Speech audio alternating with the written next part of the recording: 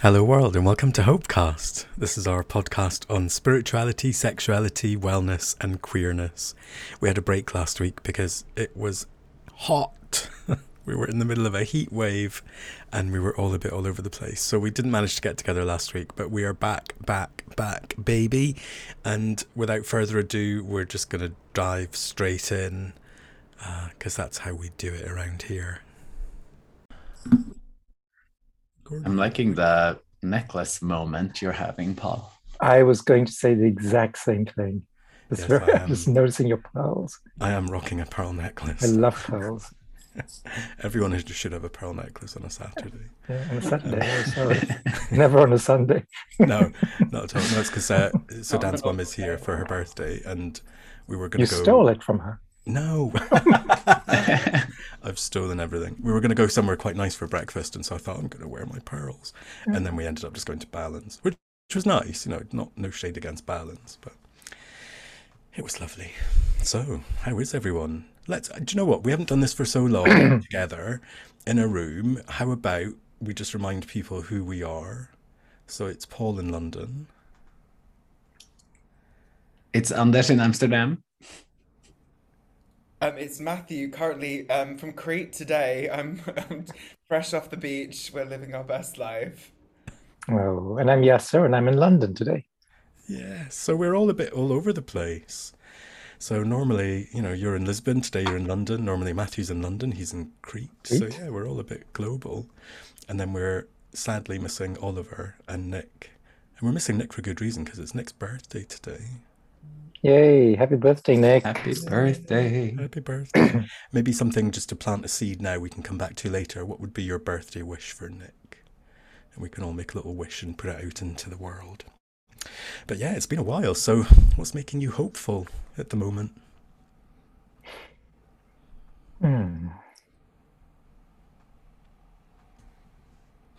Nothing. There's no hope. We're living in a shit show. How do you stay hopeful in a really increasingly maddening world? I really feel like things are just bonkers at the moment. Everything's on fire.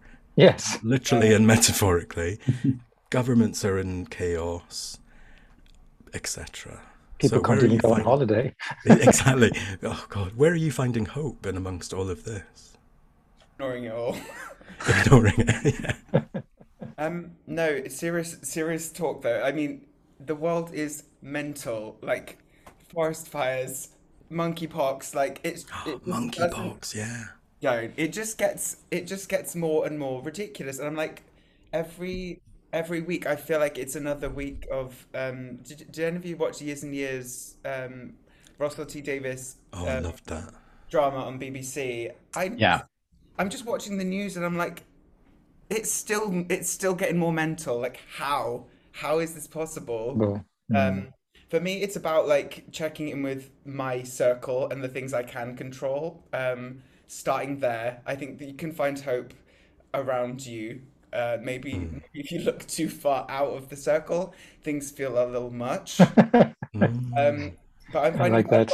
I'm finding a lot of hope at the moment. I've got some really exciting gigs coming up. I'm actually going to America next month. Ooh, Wow. Exciting. What did you did the person who won Virgin Atlantic have a little accident? No, they went. They had a whale of a time, I'm Oh, sure. did they? Oh, good. How nice for them. This is bigger and better, I think. Oh, wow. Yeah, it's super exciting. I'm going to Philadelphia, but then also I'm going to go to New York for traveling and maybe network while I'm there. So Are you going to take some outfits? yeah, of course. suitcase full, I'm sure. Very much you. Ella does Manhattan. Yeah. Yes. We need a little Yes, can't YouTube wait for series that. of that. Exciting, Very, Matthew. Yeah. Sex and the City, very, things that look up in Duloc. That's brilliant. The real Statue of Liberty has finally arrived. I've also been spending loads of time with my nephew this week, and I'm just like spending time with kids just reminds you like the play in life and just not taking it seriously. Like I've really because I haven't seen my nephew because he's been in Greece with my brother and his wife for the last like 2 months, so I haven't actually seen him, and he's now like grown so much, and you're just like, kids just look at the world and they're just like in awe, and like we need to be reminded to do that more. And like it's been so nice, like spending time with him and playing with him, and just like simple things put a smile on his face. And I think that's really been quite grounding for me this week coming here. That's what I'm hopeful for. Does it make you broody at all? It does a little bit. I've always gone to and for like, obviously I have kids, and I'm like, obviously I won't, 'cause like it's not like an easy route. It's not like, oh bam, someone's pregnant, you know. But you know, I have gone back and forth. Like one of my friends had a surrogate give birth to their child, a gay couple, and it's just so lovely having kids around and like seeing all these possibilities. I'm definitely not against it. Right now I'm currently enjoying Guncle duties and seeing that it's nice to give them back when they start crying. Yeah, it's like a little try before you buy. Yeah, absolutely. But yeah, it's definitely not off the cards. Maybe one day, and God, still, I'm sure 10 years down the line, I'd still be like, I could have a kid now. So Yeah. I'm in no rush, but maybe. Well, you know, if you need godparents, here we are. Paul's a lovely name, as we know. Anders, Yasser, what's been making you hopeful? Let Anders go first. Sure. I think also keeping things simple and just kind of really enjoying the little community or circle of friends that we've managed to finally create or receive or be adopted into here, and just, you know, doing the simple things like grabbing a beer or some food. And I don't know, there's something that fills me with joy and just like hope that the world can keep, you know, being open, that we can message friends day of and be like, do you want to join us for dinner at this place where we forgot we booked a table? And they're like, absolutely. And I mean, maybe that makes me more happy than hopeful, but it still makes me feel this kind of hope for the future here for me personally, you know, my own little future in Amsterdam. Lots of creative stuff coming up too that I'm just looking forward to. But yeah, it has actually been a little bit of a struggle to stay hopeful recently. I went on a little rant about Instagram yesterday, and just about how like social media is destroying everything and is also good, but that I hate it. And I feel I talked about this, and like several people that I know kind of felt the same way, and were talking about how they want to connect for real with people. So in a way, that rant turned into a little bit of hope too, that, you know, people are interested in real connection and not just like posting boring photos and reacting with a heart eye emoji. I'm sure I do that to a lot of your posts. So I think people should absolutely absolutely react. I mean, so to be honest, I went on Instagram that had just updated on my phone, and I wanted to react to someone's story with the 100 emoji, and they had removed that, and I was just like, no, I can't anymore. That was the straw. Yeah, and so over it. But anyway. I feel quite different about it. I know that social media is quite toxic in places, but I just don't go to those places. And I'm the person who will just message someone who I like their stuff and just go, hello, I love your stuff. Most people reply and go, love that. And most people then say, oh, what about you? What do you do? And I've actually got to know some really cool people through Instagram, you know, because I don't really have any shame. Like, I don't worry that they're going to think I'm weird, or if they do, I'm not really that bothered. And so there's been some really lovely connections that have come from Instagram for me, because it feels permissible enough that you can just send someone a message and go, love your work, and also distant enough that if they don't reply, that's fine, just let it go. But those are the times that I love social media too. And there's a few people in my life who either they're close, but I was thinking especially of an old colleague of mine that I didn't even work with that long, often will actually tell me their reaction to my story on Instagram, for example. So they're like,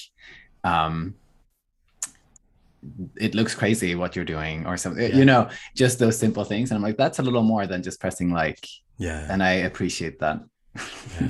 Yeah. Good encouragement for all of us. Yeah. And the connections that you're making, is this in the new neighborhood? Like, are you starting to put roots down where you are in your, your I was going to say your man pad. That sounds like something you need when you're older. In the place that you own now. Yeah.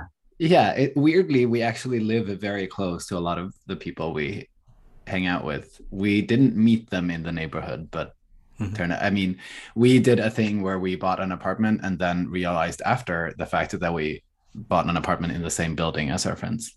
Oh, nice. So that's creepy, but works out. They dog sit Jeffrey when we can't look after him. When you've had enough. Yeah, which we often do. Now he's resting gently behind me here. So. Bless him. And how about you, Yasser? What's bringing you hope right now? What is giving me hope? Gosh, lots of different things. I was trying to as Paul, as you know, and I mentioned to you, I had some emergency eye surgery in London. Emergency, because obviously it wasn't planned, but I have a long-standing risk with my retina, and I was at the theater and started noticing lights and things happening that were not on stage. Oh, wow. Which is one of the signs. So the next day I went to the Western Eye Hospital, and I have to say, I got seen, despite the wait, I got treated quickly. And then 2 days later, I went to see some friends in Kent, came back, and then things got worse. Mm-hmm. And I went back, and the consultant doctor happened to be there, and she said, okay, we need to do this operation ASAP. I can squeeze you in this evening. Wow. And so then I sat in Charing Cross Hospital for like 6 hours on the hottest day of the year here with no fan or AC. But she got me in, and I was the very last one. I think the nurses were like, oh, thank God, the sooner you get out the better, we're ready to go home, because it really was quite late. But it sort of saved the eyesight in the sense that it really needed to be addressed. Cool. And I was just amazed by the doctors and the staff and the nurses and the care and the kindness. And I know the NHS has struggled a lot, and I know people complain about it, but coming from the US, where none of this could have been done without a credit card being handed over, no one has asked me for anything yet. And I may get something from the international office here, but for emergencies, people take care of you. So I'm a huge fan. I've always been a fan of the NHS. Now it's like, how amazing. And so here are people going about their jobs, they're underpaid, they're overworked, but they're saving lives. And so despite all the stuff going on out there, there's people, just good, kind people doing what they do and going out of their way to help people and heal them. And that gives me a lot of hope. There are plenty of souls like that out in the world. And, we just have to all band together and send the crazies away. And, we're being asked to push against stuff. There's a lot happening out there. And if we don't create a new force for change, that's what this is about for me. So I have hope in all these lovely people who show up, and especially doctors and nurses who I think are underappreciated. And right now I'm feeling very appreciative and hopeful because of that. So, and how are you feeling? I'm actually feeling okay. It's not painful. It's just a bit of discomfort. And if I close my left eye, I can't see anything. It's sort of like being in a fishbowl, because I have a gas bubble in my eye to hold the retina in place. And there's a gas bubble. There's a gas bubble that was injected into my eye. Yeah. What? Yeah. And what it does, it's like a balloon. And so it pushes the retina and holds it so it sticks. Were you knocked out? Were you anesthetized? My eye was. But you weren't. I wasn't. So as I was lying there, the eye was held open. It was like looking up at the sky, and occasionally you'd see a forceps coming down. Oh, no. Or you'd feel a prick, and you think, okay, there's something pointy there, and it's coming in, but... Oh, so you had to see it. You had to watch it. Remember, I'm myopic, which is one of the reasons for this condition. I'm extremely myopic, so nothing's in focus. And there were slight pricks and pinpoints, but not painful. I would say uncomfortable. Sometimes a lot of pressure as they inject. But quite queasy. yeah. But I'll tell you something. I'm like, okay, I'm here.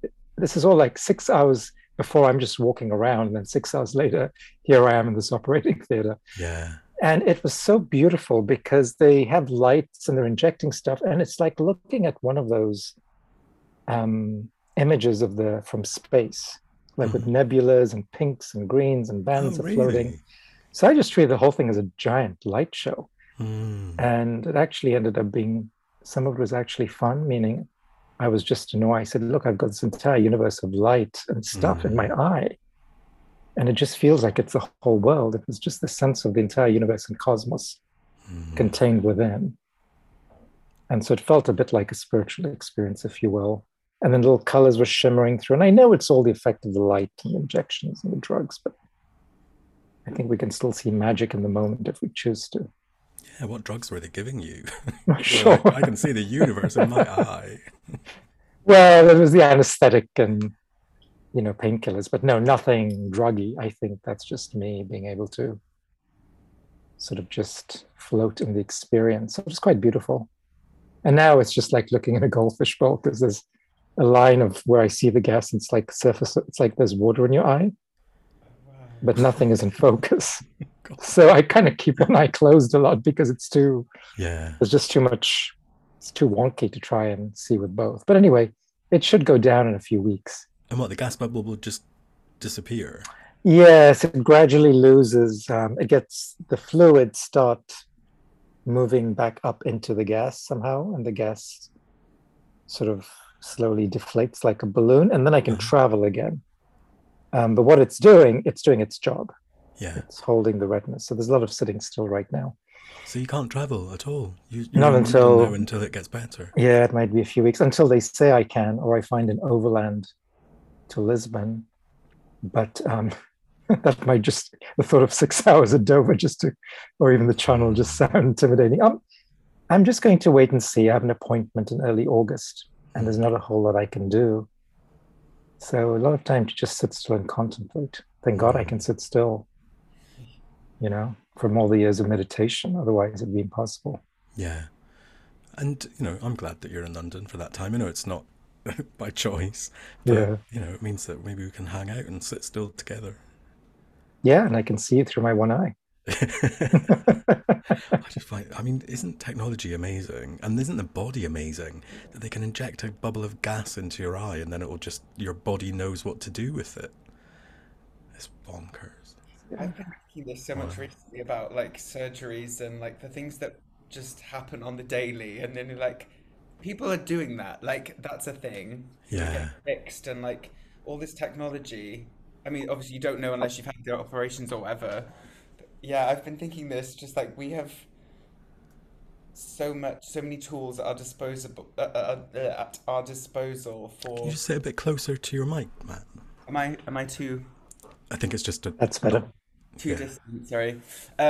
No, I've just been like contemplating how much technology and like ways in which we're able to fix ourselves, and that we just know all of these operations that people are having, and like who discovered this, and like who put two and two together. I've been just a bit like mind blown recently. I can't remember, one of my friends had an operation fairly recently, and I was just like, who discovered that? Like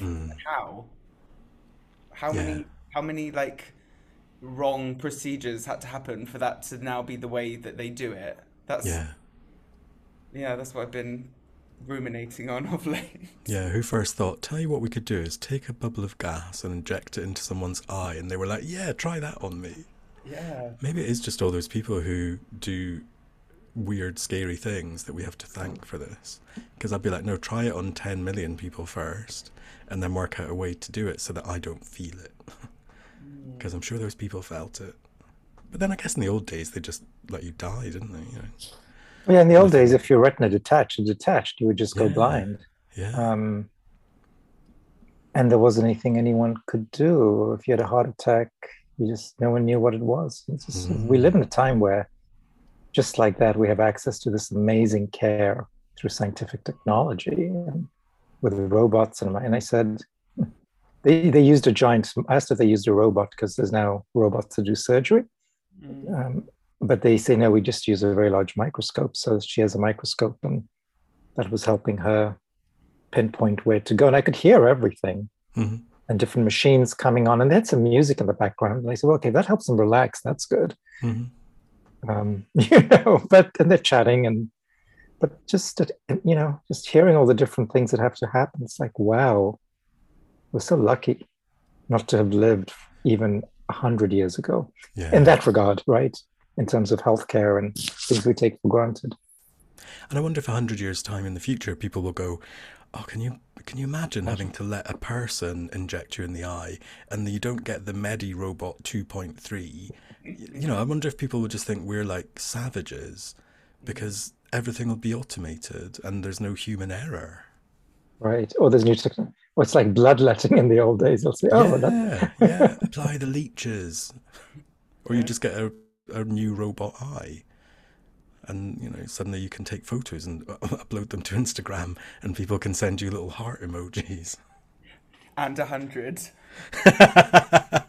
And a small aside on that, I don't know if we want to go in this direction, but I was in Lisbon, I met a professor, ex-professor, and he had done a whole declaration on the rights of cyborgs because he said, the more we get implanted with devices, like my dad just showed me his pacemaker the other day for his heart, and you can see it and you can touch it, it's under the skin. But as they put more technology into us and it's requiring, just like your iPhone or anything, it's different technological companies putting components together. There's licensing and this and that. He says, what then happens if, what rights do you have? Are you licensing that device? If a company decides to pull out of the agreement, do they have to take out your pacemaker? So what rights do you have as we become increasingly cyborged when the technology is owned and leased and controlled by other entities?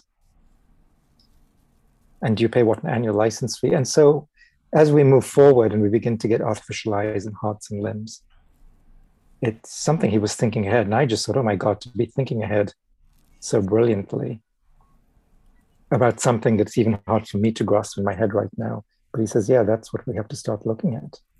And with the power of technology and companies and ownership, what does that do to our rights? This kind of feeds back into the Years and Years program because they have they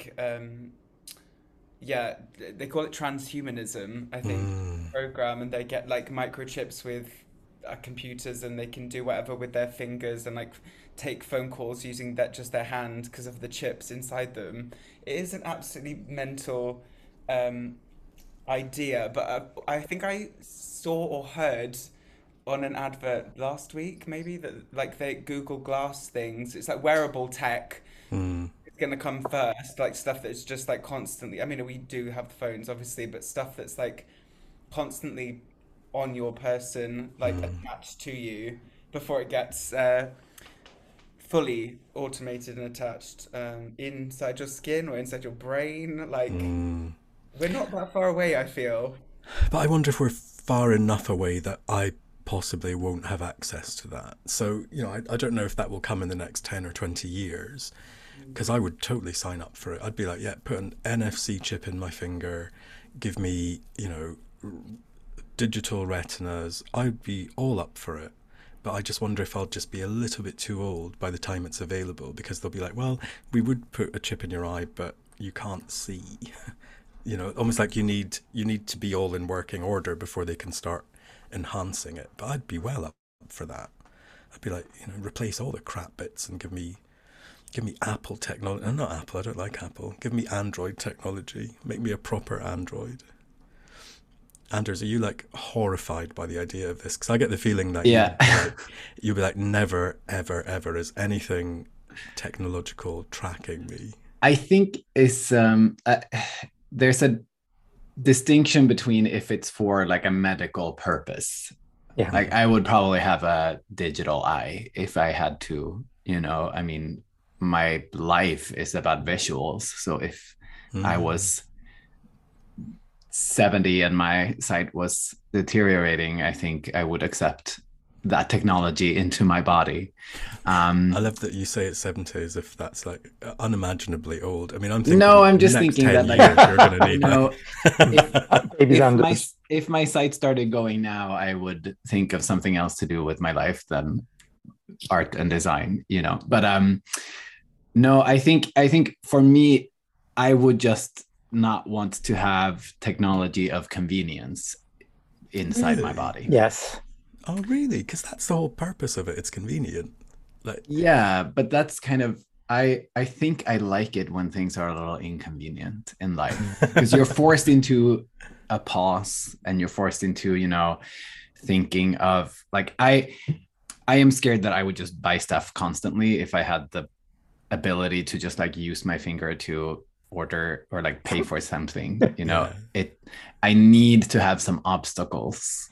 I think of it even now, just like being able to use my debit and credit cards just with Face ID on my iPhone. And I'm just like, oh, I don't even have to get my wallet out. It's so easy. Money is not real. And Your money then is parted from you so much more easily. yeah, exactly. By showing my face. I mean, I think it's inevitable. And I definitely am less inclined to think that I would move away to an off the grid island these days. Like, I think you have to move with what humanity is doing to a certain extent. But I mean, it also depends a little bit on what's offered. Yeah. Yeah, because I still think it's a bit too inconvenient to have to take a phone out to get on the underground.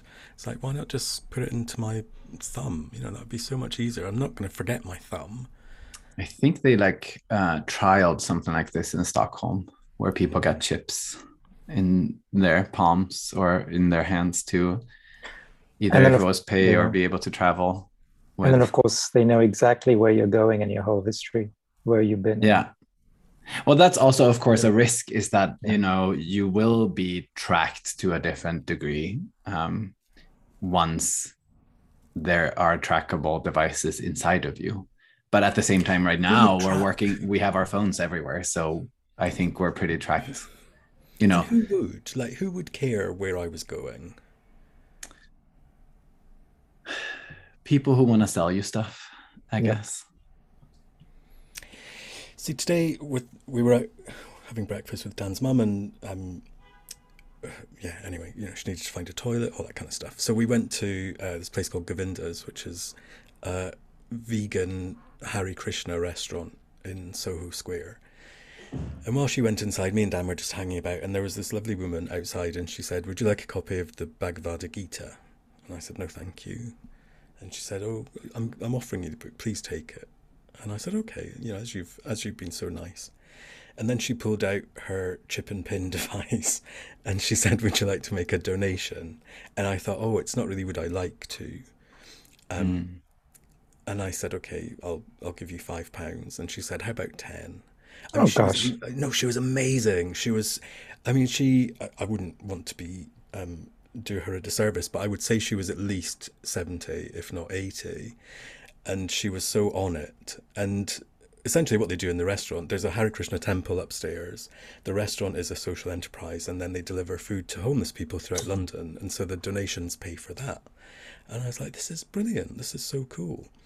And there is part of me that thinks, well, without the kind of convenience technology, you know, she could never have done that. Equally, you know, me using my card means that someone knows where I am and that I've done that. But who's going to care? Like, who would worry about where I was and what I was doing and what I was buying? And, you know, because when there's just a lovely woman outside a shop, I fall for that. I don't really need, you know, really complicated targeted marketing. If someone says to me something is unavailable, like my lovely Swatch watch that I got, I want it even more. I feel like putting this out into the world, I'm suddenly going to get targeted adverts because they know I fall for it every time. And technology makes that better for me, I think, not worse. Yeah, I guess then the question is if this technology ends up getting used mostly for, you know, consumption and keeping markets alive, you know, is that sustainable for our little planet to like if that's sort of the drive to like, okay, when we know more about what people do, what Paul does, then we can Sell them more. plant lovely old women in the streets where we know he walks so that they can gather donations from it. Is that like, you will consume him more, but do you need to? Yeah. Is that a good thing? I don't know. I certainly didn't need the book. And to be honest, if she had just said, would you like to donate because we give food to homeless people, I'd have probably given her the £5 anyway. So, I didn't need to take the book away. But yeah, actually, and that would, for me, that would be a really good way of living. If I was just walking along the street and there was a lovely old woman on the street saying, oh, you forgot the milk, here you are, and I could just scan my finger on her hand, because it comes to that place of going, actually, it's still too new, it's too reactive. I want, although my little Amazon device does say things like, oh, isn't it about time you ordered more Iron Brew? So it kind of does know me a little bit. So that's your convenience. In the end, I'd be like more willing, rather than these like media platforms or stores knowing how to advertise and so on, like what I could see myself having in the future is like a robot that lives in my home. Okay. And it's like, here's what you need and here's your blood levels today. I basically want Baymax, but with like purchasing ideas as well. What is that? Well, you need to watch Baymax. It's a lovely movie. Is it actually called Baymax, the movie? Hero 6. Oh, Big Hero 6. Yeah, Baymax is a robot in this movie, Big Hero 6. I don't know it. We'll have to watch it. Yeah, it's a Disney movie with a robot whose purpose is to basically heal people or like keep people healthy or fix them. It's I only ever cry at children's movies, I feel like, and that movie made me cry. And would you have a sex robot? That was quite a jump. Yeah. When the robot walks in the room and it's like, it's been too long since you've had sex. Now we're gonna fix that. Well, don't have those. I think they're made of latex and things. Well, no, but if you had this, like, you wouldn't go to all of the bother of having a robot in your home that could test your blood sugar and deliver your food and not give you a hand job. I mean, why would you go to all of that and not build in that functionality? But see, or would it be like BMW? They would build it in, but you would have to pay a monthly subscription to activate that feature. You'd have to pay to open the hole. Oh God. Gosh. I wonder if that would be more likely to become like, in the end, of course, people are going to want sex dolls and that kind of stuff. But I imagine that it would be more fun to have like a VR experience with like a little attachment or something for yourself. Oh, and elaborate. Yeah, what do you mean? I feel like I've seen this in something. It's not my idea, where it's like you're wearing your VR headset and having an experience that also is physical. With a little, I think it's what we're looking to here. It already exists. Does it? Yeah. For sex. Put on a headset and then shove something in you. Yeah, if you've got a VR headset, there is plenty of VR porn out there for you, Paul. Huh. I have a VR headset, but I might have to Google it. You don't have to go to a brothel anymore. It's so nice. No risk of getting monkeypox. Oh my God. Or other things. Yeah, but then isn't that part of the fun? I mean, not part of the fun, but there's. I don't think so. Well, there is a little part of that like there's a little dangerous side to it, I suppose, when you're just going out there. Maybe you could set the device to, I don't know, be a bit disappointing, so it still feels quite realistic. It's like when you're, I don't know, I mean, obviously everyone plays Mario Kart all the time, but it's like when you press the little question mark to let the game choose a random track to race on. It's like you can go into your VR sex environment and just press question mark, and then you'll see what happens. New experience. Maybe it would be a good way to explore shadow sides and things like that. Yeah, because there's no risk involved. Like really, in terms of like, remember when we did our "How kinky are you?" questionnaire, and I learned a lot of words that I didn't know. If that that was the program and you stepped in and just pressed, like Netflix, surprise me, like literally, then I wonder if it could give you more access to different parts of yourself. Either that you wouldn't know what to ask for, or you didn't know something existed, or it's not something you would necessarily want to try with another person yet. Or you might be too scared to admit or share with anyone too. Yeah. But then it would be digitally, it would be stored in some cloud somewhere. So if you got hacked, everyone would know what you tried in a different way. That's a risk. Unless they anonymize it, but that's true. And I guess that's also, I feel like that's partly there already. And the way that, show me a person who hasn't been on Pornhub. And yet there's almost this fear of, but what if someone finds out? It's like, no, everyone's doing it. Everyone is doing it. And so anyone could be hacked at any time. I guess maybe there's just something where that becomes more experiential. You might still be able to say, oh, I clicked on the wrong button and I got taken to, bondage dwarf incest.com. Paul, if I can jump in, back in DC, there used to be someone had the URL for whitehouse.gov, and it was actually a porn site. And so and there'd be this picture of the Capitals with buxom women and bikinis in front, and you clicked, and I had a friend who worked for the State Department or something, and he typed in White House into the search button, and next thing you know, one site kept popping up. So he's very Catholic and very straight. Now he's gay, and he immediately reported it to the IT, saying, "Look, I didn't voluntarily go there. It popped up," but they held the name for many years. So I think eventually got reclaimed. But you type in White House, and next thing you know, you got the porn site. What would be the best URL to have that you could turn into a porn site? Something like, I don't know, the weird things that people search for, like, I don't know, what's my house worth? And then you just get like rampant porn. Matthew, what's your relationship to porn? Would you see yourself in a cyber sex dungeon in the future?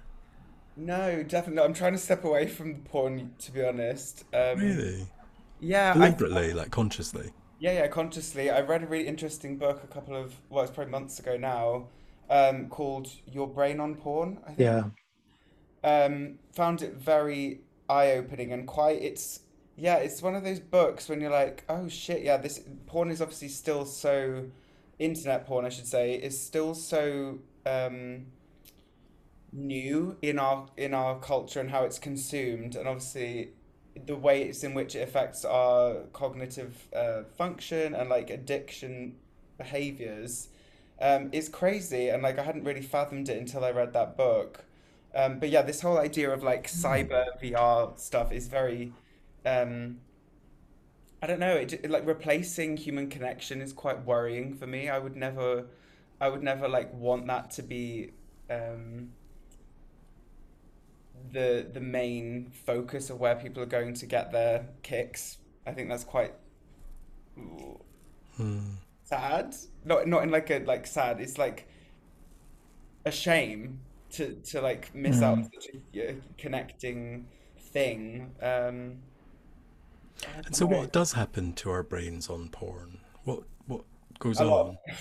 A lot of dopamine released in short spaces of time, which basically means that your levels of stimulation are like through the roof, so that coming back to like base level takes a lot longer, and then it takes you more to get aroused. So your level of dopamine needs to be much higher for your state of arousal, and therefore long-term use basically means you're fucked in the long term. Because you're constantly looking for the next hit. Like being addiction. Next exciting thing, the next basically your brain is going to keep going to find that next level of stimulation, because it just will, the tolerance basically, if we're looking at it in drug terms, the tolerance just keeps on getting up and up and up. So yeah, it's fascinating read. I'd really recommend for anyone who And then the reality becomes more disappointing too, right, Matthew? It's Exactly. because Yeah. the perfect body is the perfect porn, and then we can't this- relate to ordinary human beings anymore. Yeah, and I think this is why the whole VR thing is actually quite dangerous because in a way it can like the fantasy can be enacted, but it's not real. I don't know, there's something quite years and years about that whole idea is that people are turning away from reality. And it's again, if you I don't know if any of you've seen Ready Player One, No. but I've got they the book, I think, but I've never read it yet. Don't know it. yeah, in the books, the book is really good as well. They basically like all live in this virtual reality world because like the real world's gone to shit. Basically, it's like relatable content. But yeah, they all live in these virtual reality worlds, and there's different planets in this virtual world you can go to and experience and play games, and I don't know, you can basically create your avatar and be whoever you want to be. But yeah, I think there is something quite dangerous, and it's definitely noticeable, I think, about uh, people growing up in this social media world and like creating their online profiles and stuff, and actually who we are like in real life is being sidelined for an imaginary version of us online. I don't know, it feels quite dangerous to me. So that's why my yeah, my relation to porn is one of like caution, I think. I think that's really healthy. Well, trying So we won't see you in the metaverse anytime soon.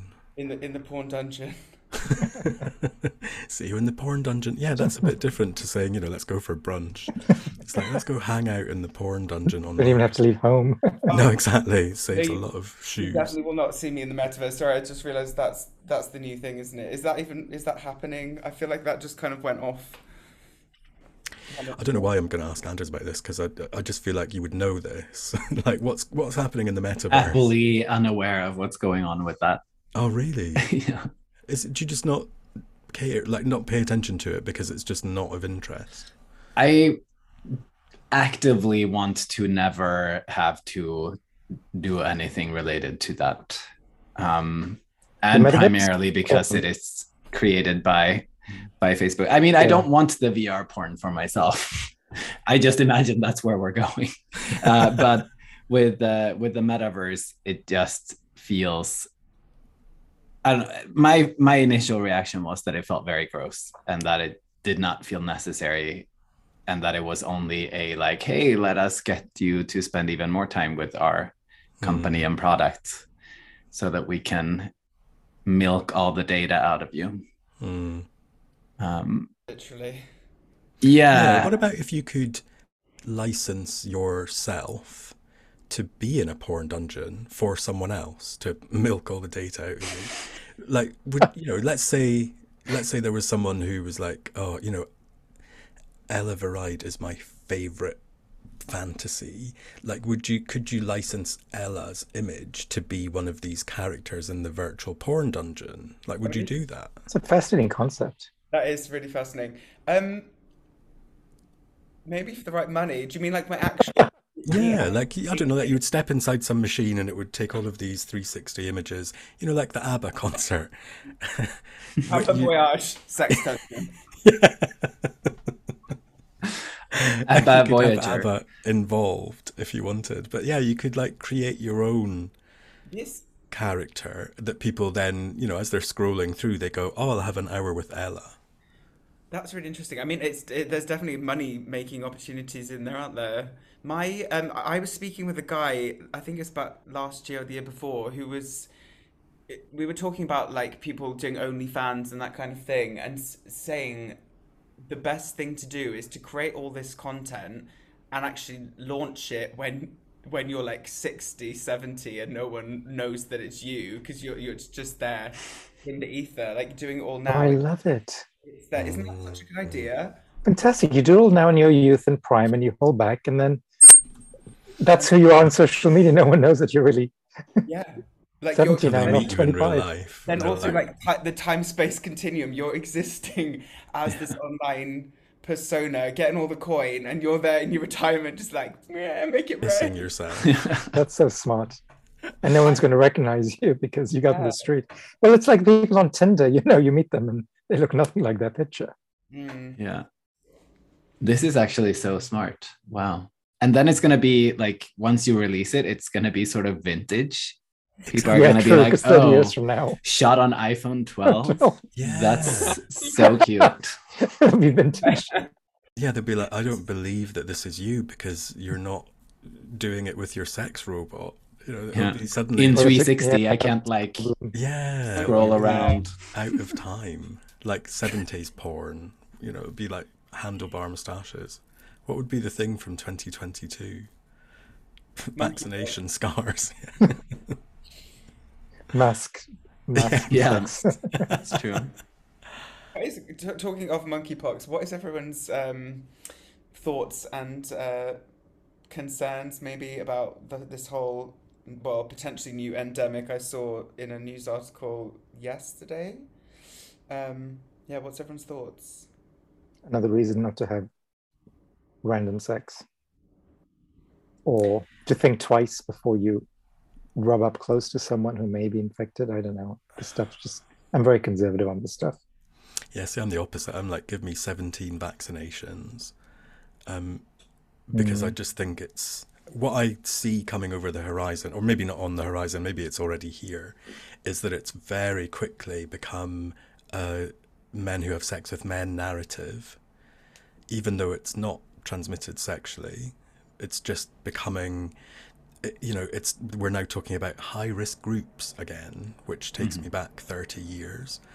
And what I love, so in London at the moment, you can get vaccinated if there's availability, but the sexual health clinics are saying you can only get vaccinated if you meet certain criteria.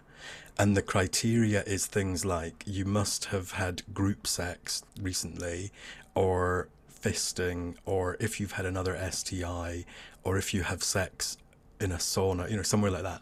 Multiple.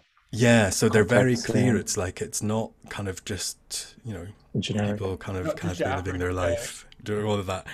And so what I find really interesting is that people are, posting on Instagram going, I've had my vaccine, because part of me's going, you go girl. It's like a badge of honor to go, yeah, and I'm having really interesting sex.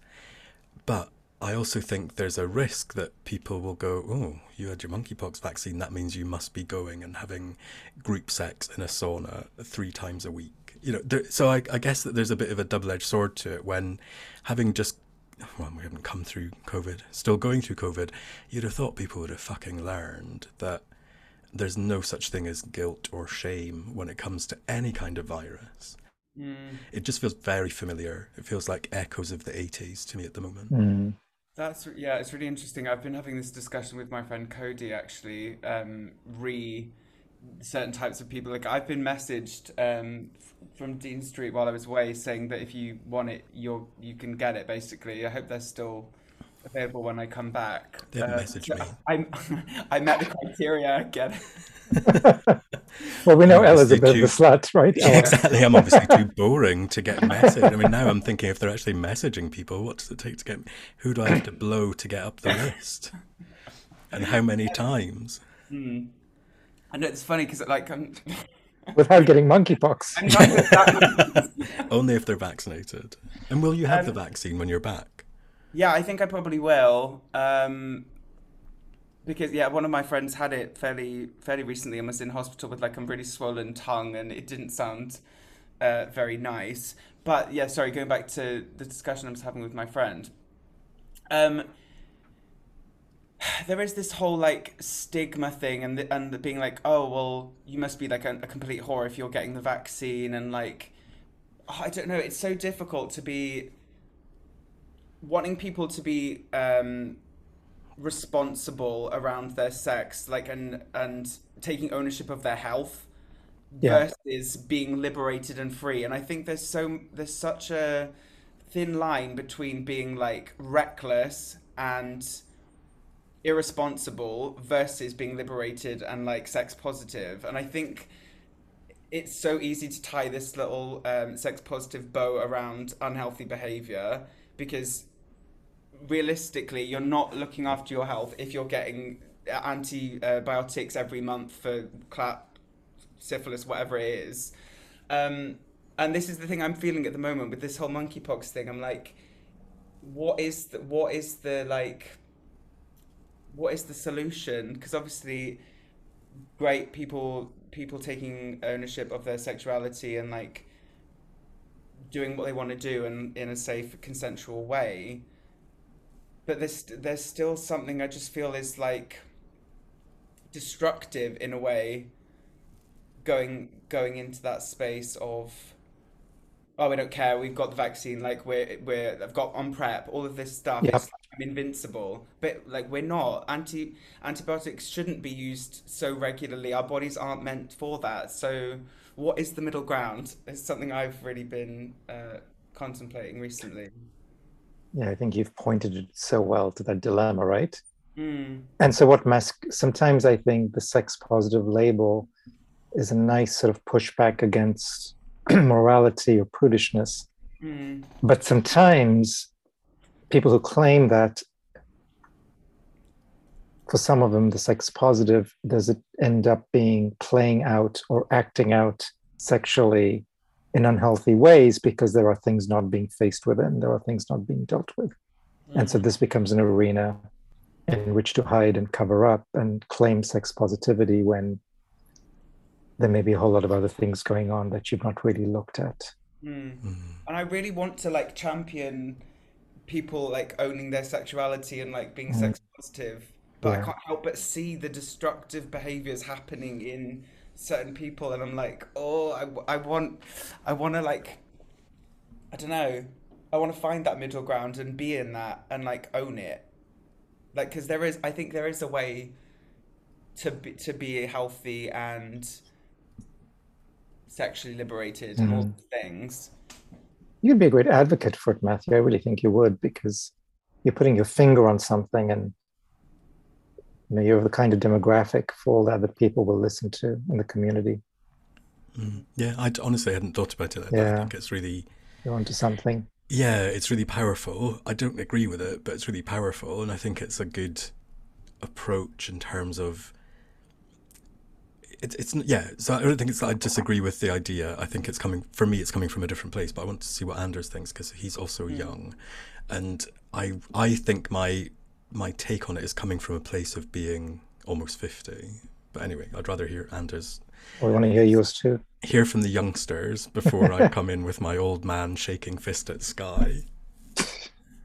No, but I think actually I do feel similarly to Matthew, where it just seems like there must be a place, a very both happy and healthy place somewhere.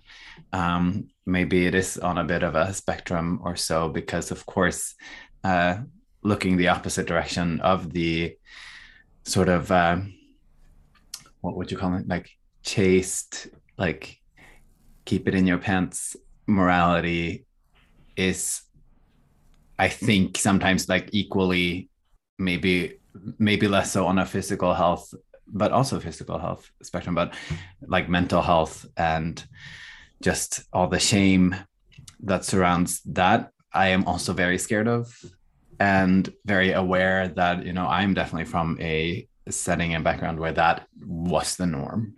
And yeah, I don't know. I don't really feel like I am an authority in any way to speak on this subject, I guess. I don't feel like I want to tell anyone what to do, but I would love to see more, basically, I don't know, content or stories or messages about that happy middle as well. Yeah. Or unhappy middle, maybe, I don't know.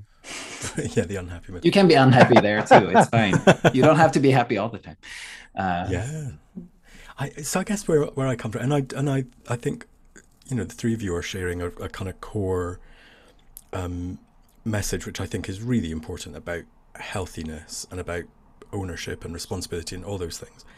And I guess where my head was going as I was hearing all of that was kind of coming from a place of growing up in the era of AIDS, as it was described, and it was all so dangerous. Like the messaging was, well, the fucking virus was dangerous, but the messaging was so dangerous because it just made gay people, gay men, or men who have sex with men, particularly gay men, just so villainized. And not just from the media, but from the media and the government, but also the way a lot of gay people turned on each other and became very fearful. The whole, Muscle Mary bodybuilding thing kind of was kick-started from the era of AIDS because people didn't want to look like they had it. So they would build themselves, this whole thing became this like cultural, we now need to look different, otherwise people are going to reject us. And there's still so much stigma about it. So I guess having come up in that context where actually, when I was a kid, I honestly just thought I was just going to be dead by the time I was 30 because that was the story, that was just going to happen. And, I feel very fortunate, really fortunate that that didn't happen. And so, when things like PrEP were available, I was like, yeah, I'll take everything possible. Not because I'm necessarily putting myself in any risk or, it's not that I feel like I fit those categories as such, but there's a bit of me that just goes, if I can take anything that will just not make me go down that path at some point in the future, because sometimes it's about my behavior, actually sometimes it's about other people's behavior. And so, I feel the same with monkeypox vaccines and stuff. It's like you might be someone who's been indoors for 2 years because of COVID, and you go out for a night out and you meet someone and you get chatting and you go home with them and you get monkeypox. And I think that, there isn't, I think even the narrative of having to limit the vaccine to just people who are doing all these things immediately makes it like, well, actually, you could still just pick it up from one person. Yeah. And so I come more from a place of everyone should have as much sex as possible with as many people as possible, as long as that's okay for them. And that if there's stuff you can do that keeps you safe and protects you, then absolutely do that. Because I think that's what straight people do. Straight people, and I'm not saying they're good role models, some of them are, most of them aren't, but they do have that sense of freedom and liberation. And shame, I know that shame does still exist in straight relationships, but it's mostly aimed at women. It's mostly from misogyny. Straight men are very rarely called promiscuous. And so I think for me, there's something about reclaiming all of the stuff that was thrown at us and just going, yeah, fuck you. We can do whatever we want. And not in a, God, I'm not hedonistic in any sense of the word. Sometimes I wish I was, but, just there's the space for that. And so I think that comes from a very contextual place of living through that time, which is why I'm kind of interested from, Matthew and Andrew's point, having, 20 years on you, that actually maybe you just didn't have that. Maybe that just wasn't part of your story, because by the time you were, coming into like your teens and 20s, either there was treatment for HIV or PrEP or whatever it was that, I don't know, maybe the story was different. To be honest, even going into my 20s, I think HIV was still quite something that people were worried about. I mean, it was definitely something that made me maybe more cautious about having unprotected sex, and PrEP obviously wasn't available until a couple of years ago. So it was, I think there was still stigma around, and I think that there's still shame and stigma that's in the air still that I'm unpicking and so I know I'm definitely not completely removed from that, and I think some of the people, younger generations than us, have never had to worry about that, so they can just emerge into this world and be promiscuous and blah blah blah. But I wonder whether that's maybe part of the reason why people just aren't maybe a bit more reckless and stuff with their sexual health, because like, oh, well, everything can get antibiotics and PrEP and all this stuff now. There wasn't that worry, and I think maybe that I think maybe the fear and stuff actually kept us safe, or like, I'm speaking for myself, kept me protected for a while, and kind of out of harm's way, for want of a better word. Mm. Yeah. But yeah, it's been a process of like stepping away from the fear and like being in a place of making decisions and stuff which is going to keep my body healthy and looking after me, basically. Yeah. Yeah. And in a way, I think that's the message I would get behind. Even though my message is a bit different, I would get behind yours, because I think in the long term and the bigger picture, that's the healthy choice. I think your take on it gives people more access to better choices. I think if I was in charge, if I was Prime Minister, just going, hey everyone, just go fuck off, go fuck each other as many times as you like, that's probably a bit irresponsible in that place. But equally, it's what I believe. I'm also just thinking that maybe it's not always necessary to only be subscribed to one of these options or thoughts. I think you go through these stages in life, and different things might be important at a different time. So, at one point it might be more important to think about the safety and health and everything. And at another point, it might be more important to kind of explore what it is you are and want. I don't know. That's sort of how I try to approach most things in life too. So, I mean, that's purely an individual perspective. But I think if these were things that, I mean, I have been in a monogamous relationship for a long time, so it's not as much on the agenda for me. But I think if it was, it would change constantly or over time. So I don't feel like, to me, it doesn't feel necessary to only have the one thing that I believe in on this topic forever. And I think that's so, I love that, because I think of sexuality as a spectrum, so why shouldn't I think of sex as a spectrum as well? That all of that's available. You can be choiceful about it, and you can make the right decision for you at the right time. I think it also, it supports that sense of what Matthew was saying about, for some people it becomes harmful, like anything, like gambling or drinking or smoking or drugs or whatever it is. As soon as it becomes harmful, then that's when you have to kind of go, hang on, maybe I need to shift from go have sex with as many people to maybe just take a look inside. Paul, as you're saying, I mean, I came out with HIV as the first thing that had been detected, because I came out in 84, 85. And my very first friend said, oh, there's this new disease going around affecting gay men. Literally in my second year of college, didn't even have a name. And I remember the early as the AIDS crisis, or when it was coming out, is in New York, they were trying to shut down the bathhouses to reduce the spread. And gay men were just absolutely opposed and livid that this was being done to them by other gay men, and they just refused. It sort of harkens back, no, we've escaped the shackles of heterosexuality, we're liberated, we're finally owning our sexuality and our bodies, and you're not shutting down the bathhouses in San Francisco, New York. And it was the most unpopular things that the mayors and gay community did.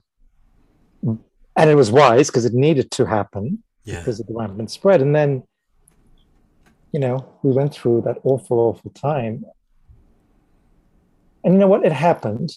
And so maybe if you stand back symbolically and look at it as a movement, look at it as a kind of a larger consciousness around what it means to be gay, part of what came out of that was a movement towards relationships, meaningful connections, more so than before, and ultimately gay marriage, for however you look at that. And so there was a recalibration saying, okay, all this hedonism of the 70s and all has been fine, and we're having fun, but AIDS forced a re-reckoning. And it's not that it was good, it's not that it was bad, but it's like, where did our collective energy begin to shift? And so now then we move into an era of, like you mentioned the word responsibility. I think freedom and responsibility are two sides of the same coin, and we're being asked now to look at that. I'd have been one of the people going, don't you dare close down those bathhouses. And yet as soon as COVID arrived, I was like, lock us down. Yeah. Tell me not to go out and I will not go out. You know, I am contradictory and complex and weird, because I can see that. I can see that it was not okay to be targeted, but I also think actually for public health reasons, sometimes you just have to intervene. Speaking of sex dungeons, has anyone thought of a birthday wish for Nick? As we're coming to the end of our time, what would we wish for our beautiful, wonderful Buddhist sex monster? Well, now that you put it like that, would he like being called a sex monster, you think? Probably, yeah. Mm.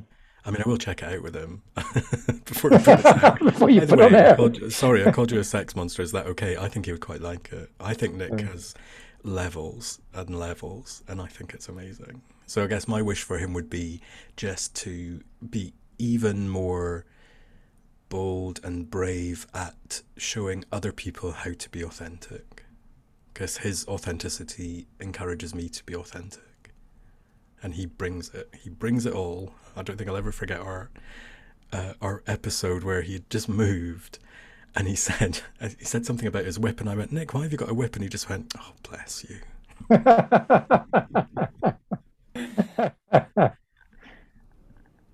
I like your wish. Yeah, I would wish Nick a lot of joy and ease in his life. I know he's had a hard time this year settling and finding a home, and he's just always got this light in his eyes, and so I wish him more of that, just ease and joy and fun and mischievousness. I think I will go with wishing for him like a week soon where like every single day has like an incredibly surprising and overwhelmingly amazing something from the universe that's like fulfilling a need or want for him, that's like in an unusual, surprising way. I don't know what that is, but he will tell us. Gorgeous. And I will wish for more abundance and play in the next year of his life, and maybe a few slaves for his sex dungeon. Well, ask and you shall receive. We give it up to God and see what happens. Hey gods. Wonderful. Ye gods. So yeah, happy birthday, Nick. Hopefully we see you soon. Happy birthday, Nick. Happy birthday. Nick. Thanks for listening to another Hopecast. It's good to be back. You can follow us on all of our socials at Hopecast Podcast, and we'll be back again next week. Hopefully we're going to get Oliver back. We'll hear again from Nick, hear all about his birthday. But yeah, thank you so much again for listening.